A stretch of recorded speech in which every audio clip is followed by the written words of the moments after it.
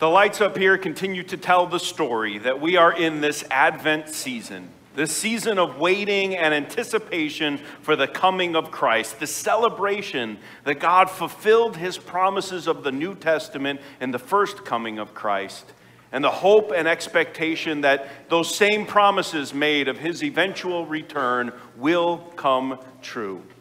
And this year, in this season, we are looking at these words from the Advent wreath and seeing how Christ came to bring them. So far, we've looked at hope and peace, and this morning we will be looking at that word joy. And to help us explore those words, we're going to be first looking at an Old Testament text from Jeremiah chapter 33.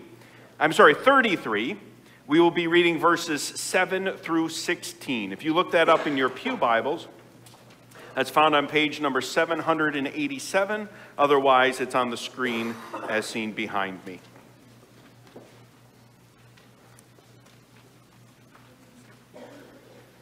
Again, page number 787, Jeremiah chapter 33, verses 7 through 16. In the days of Jeremiah, God spoke these words: I will restore the fortunes of Judah and the fortunes of Israel, and rebuild them as they were at first.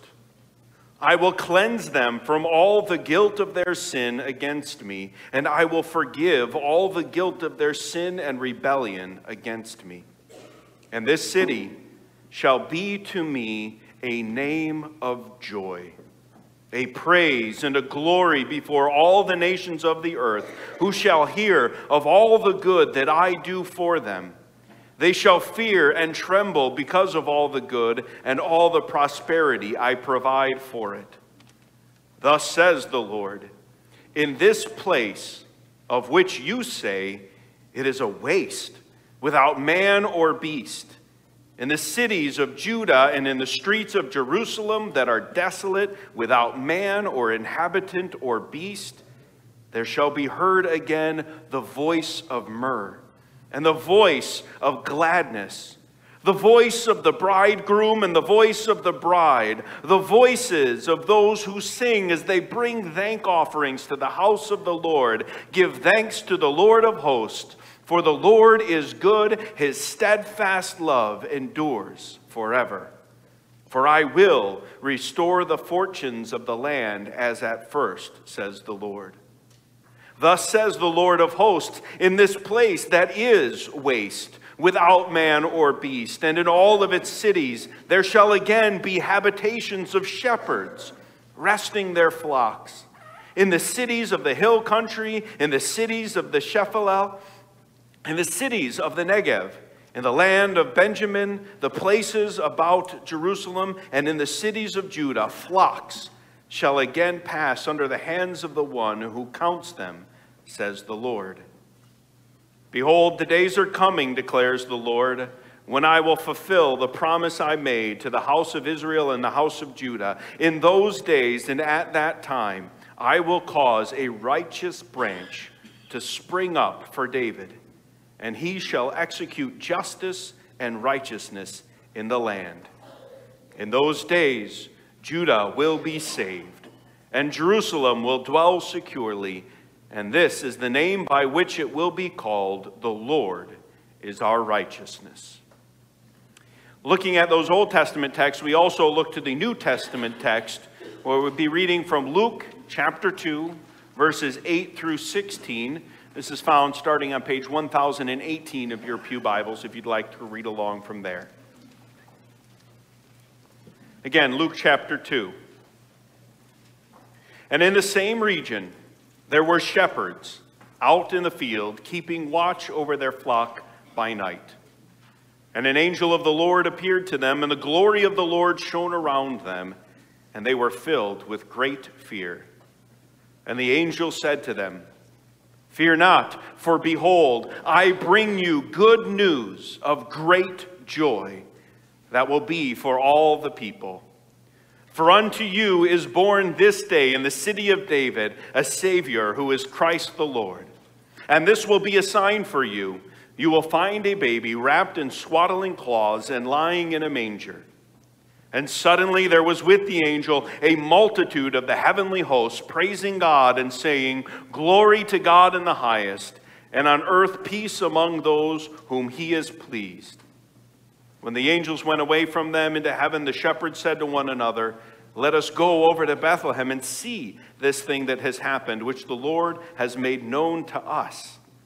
And they went with haste and found Mary and Joseph and the baby lying in a manger.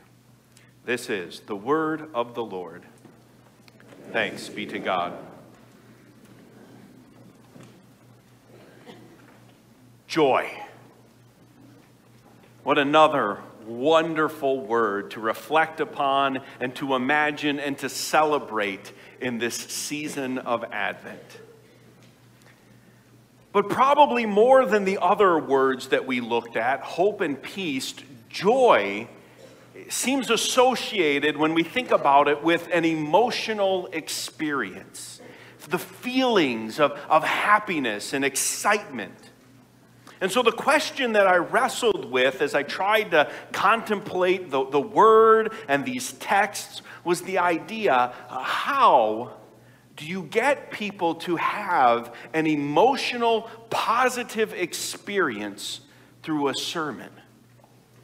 How do I get you to feel happiness and excitement in this season? And I ask that again in the context of knowing you, and of knowing where we are. And so through this week, I paid attention and I thought, joy, where can it be found? And I heard stories.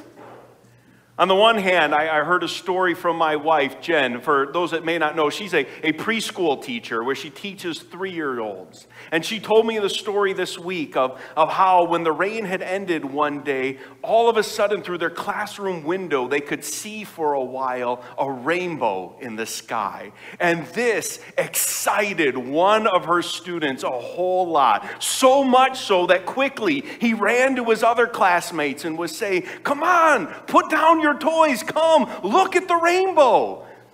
And they were interested in their own things. And he was getting upset and disappointed because his classmates didn't share his same joy. And to the point where one of the other teachers had to kind of pull him aside and say, "You know, we can't force people to love the rainbow like you do." But I can relate to his experience. Because as much as we want to find joy in this season, there were other stories and things happening even this very week where you say, where is joy in that? On that same day, I heard the story of a congregation member that got the sad news of a cousin that had committed suicide. Where is joy in the desperation of an individual who no longer thinks that this life is worth living?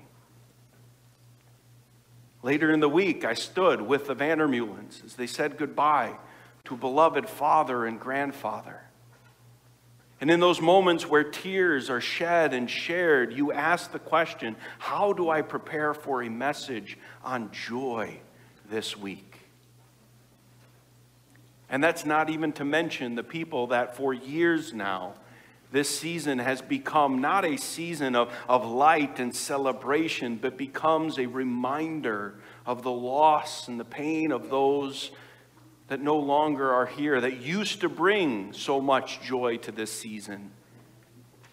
And in missing them, it is hard to find that joy.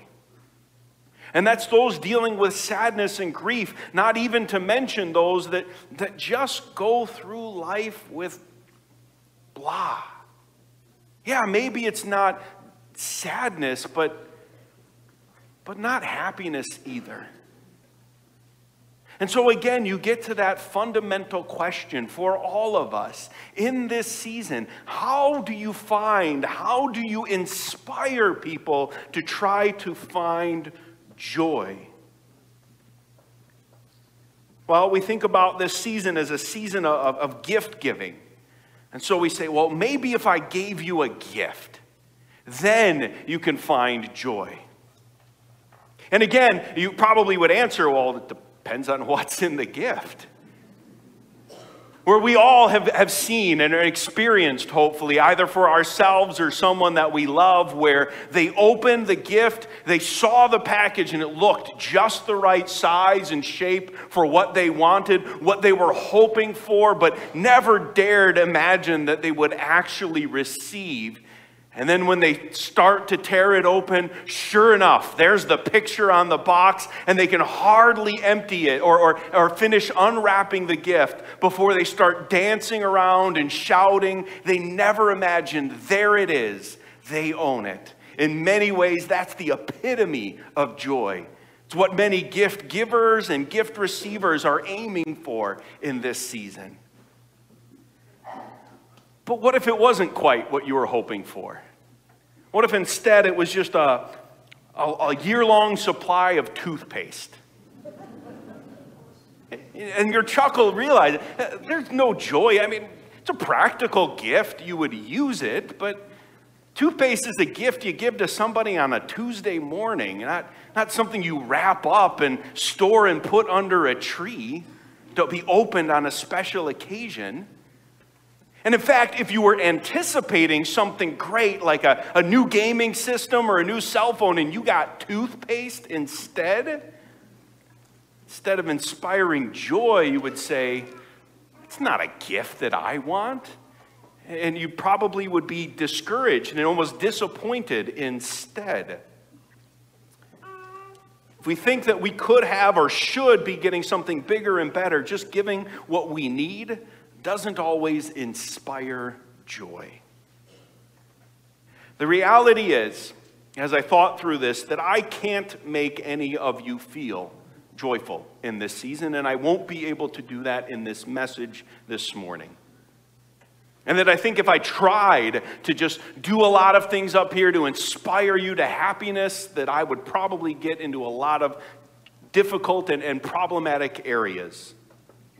But what I think we can do this morning is together remember how special and how unexpected a gift is the gift of Christ.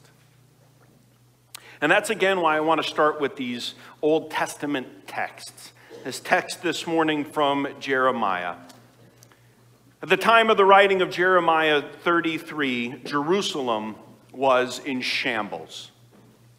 What had once been this great city of David and his son Solomon, this place where other nations would come and marvel at the glory and the majesty of what had been built and what existed, the envy of their neighbors and the gossip of the nations around them, now literally lay in shambles and in ruins.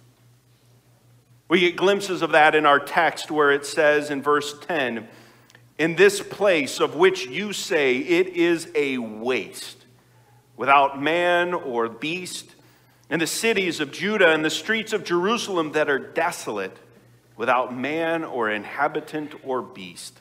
A line basically repeated in verse 12.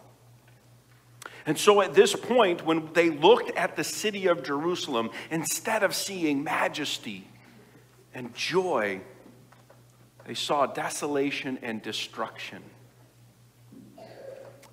And for those that were honest and willing to see it, they would recognize that this is what they had brought about for themselves and what they had earned and deserved because of their behavior as a nation.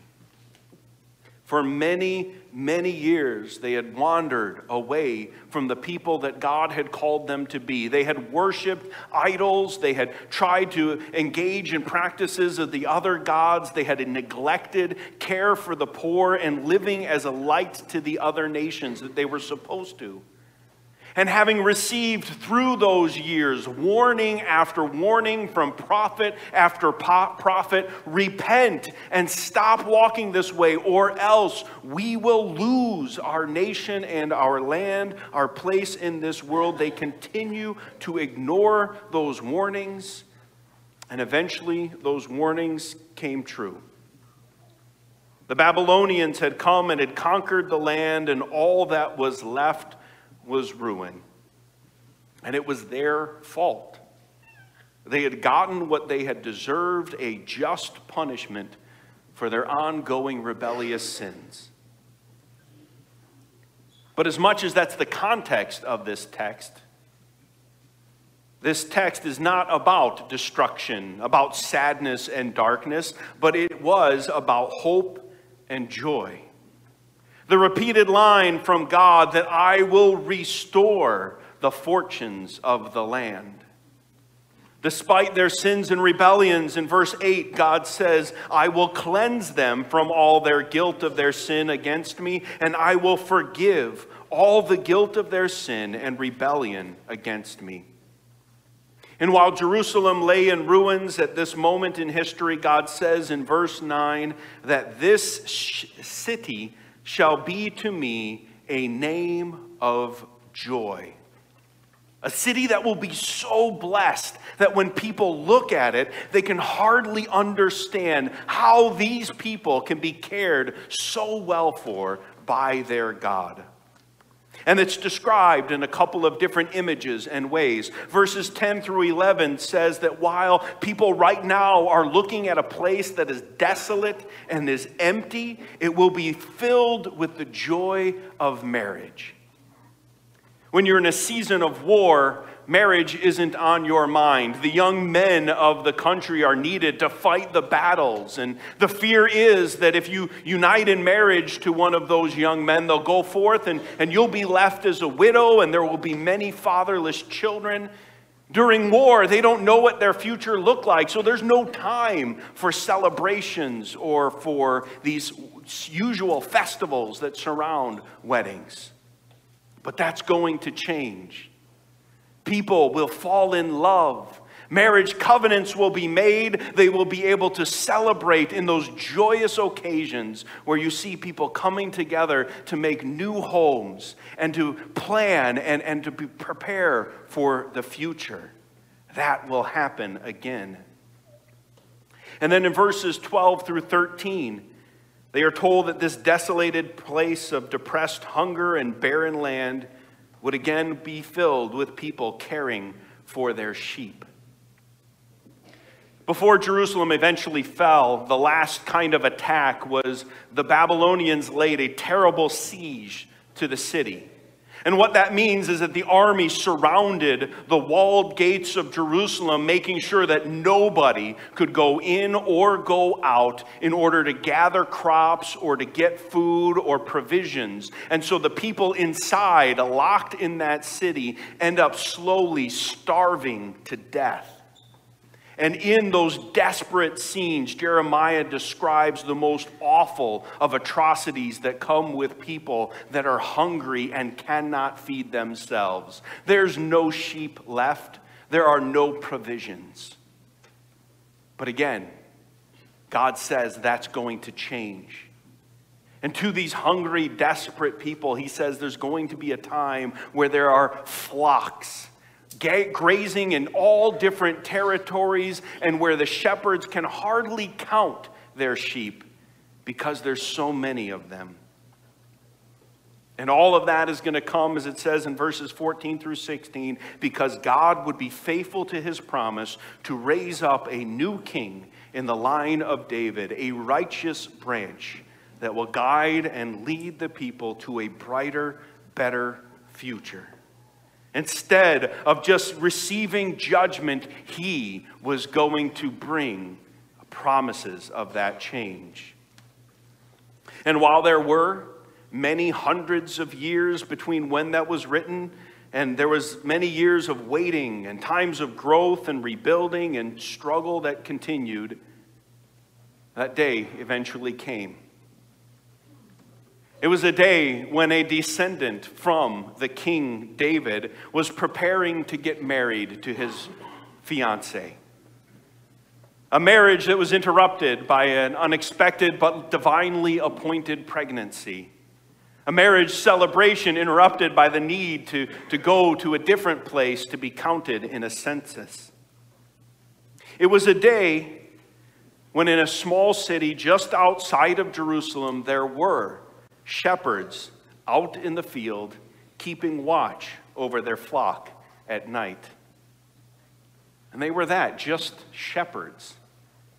It wasn't a great and promising career. In fact, it was considered a lowly kind of gross job among the people in the culture. It was a job that would have, I'm imagining, long, cold stretches where very little happened, mixed with the excitement and terrors of a predator getting too close to the flock. Not much of a job to celebrate. But to those shepherds, all of a sudden, there comes this great message brought to them. The message that came by way of an angel. Fear not, for behold, I bring you good news. News of great joy that will be for all the people. For unto you is born this day in the city of David a Savior, who is Christ the Lord. And this will be a sign for you. You will find a baby wrapped in swaddling cloths and lying in a manger. Little did these shepherds probably realize what that message meant truly, and who this infant baby was. Obviously, if an angel choir is going to bring you the news, it was probably a pretty big deal. But this little baby, a baby that was to be found in an animal feed trough, was the long-awaited Christ, the descendant of David, the one that was come to bring peace and hope to this sinful world, was not going to give the people what they deserved, but to give them the hope of eternal life through his death and resurrection. Which is why I couldn't help but think of one more text, and unfortunately my clicker is gone, so if you wouldn't mind moving to that on the screen. Hear these words as well from from Hebrews 12, 1 and 2. It says, therefore, since we are surrounded by so great a cloud of witnesses, let us also lay aside every weight and sin which clings so closely. And let us run with endurance the race that is set before us, looking to Jesus, the founder and perfecter of our faith, who for the joy that was set before him endured the cross, despising the shame, and is seated at the right hand of the throne of God. That phrase in there, for the joy set before him, is one that's always caught my attention.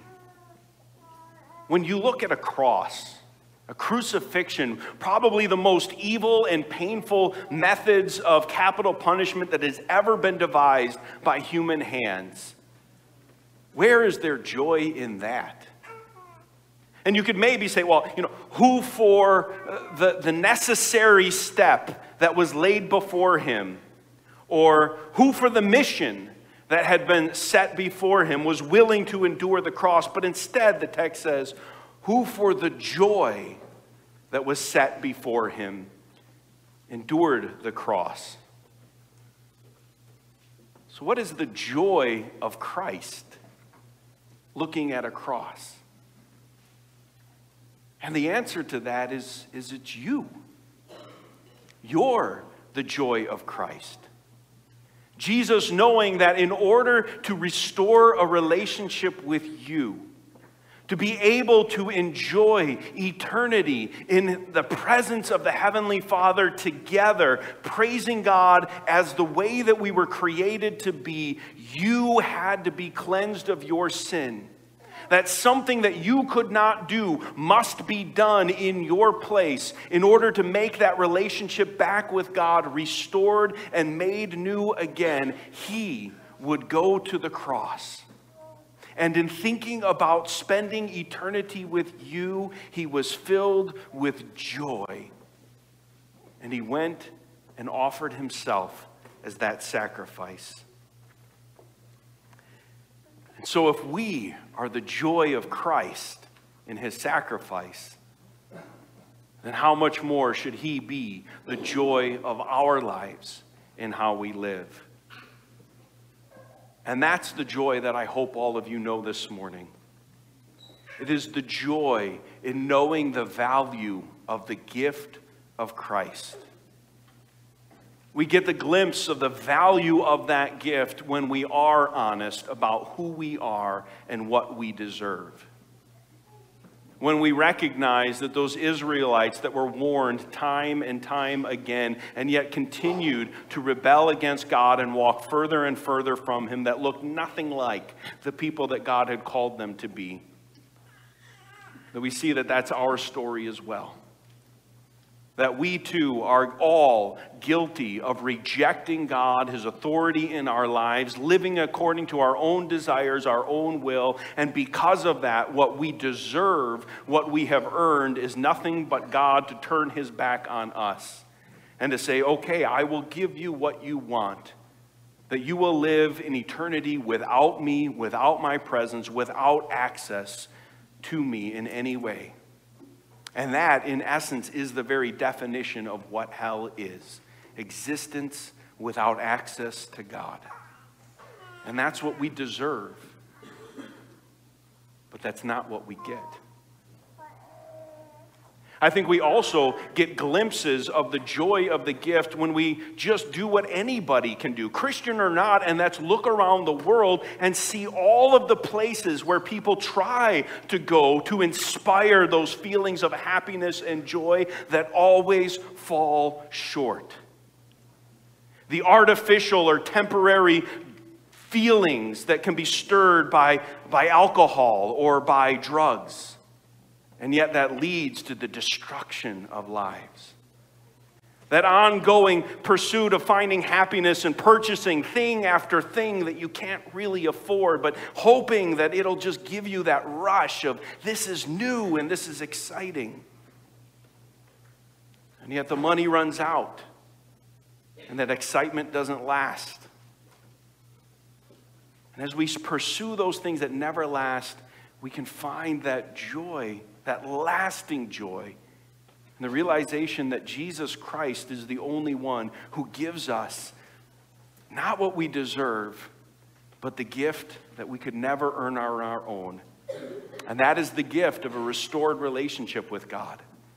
That despite our rebellion and running from Him, He pursued you. And He ran after you, and He went all the way to that cross in order to restore that relationship that you broke with the Lord. And that is the gift. Now, sadly, for many who have grown in the church, we've gotten to the point where that gift just feels like toothpaste. Yeah, Jesus died for me. We can tell the story. But I hope and I pray in this season that you will find again the joy in the deep appreciation for the value of the gift that is Christ. I pray that for those that have heard this story over and over again, that it would be heard anew this year. I pray that for those who go through life just feeling blah from day to day, not really knowing where you're going, not knowing what projects are out there, feeling like shepherds just doing your duty, that this year you would find a new joy in the announcement of the birth of Christ. I pray that for those that grieve, who feel the weight of sadness, that again you would find that great hope that not only did we not get what we deserve, but even in the very face of death, we know that death isn't the end. And we need not face death with fear or anxiety or trepidation, but we can know that death is just the gateway into the glories that await us in heaven with our Lord and Savior Jesus Christ. And there forever we will know of His presence and be able to rejoice as we were created to live from the very beginning. I won't be able to inspire feelings of joy in you this morning, but together, as we reflect on the great gift that is Christ, I hope and pray that you will find that joy for today, for this season, and for the rest of your life into eternity. Let's pray.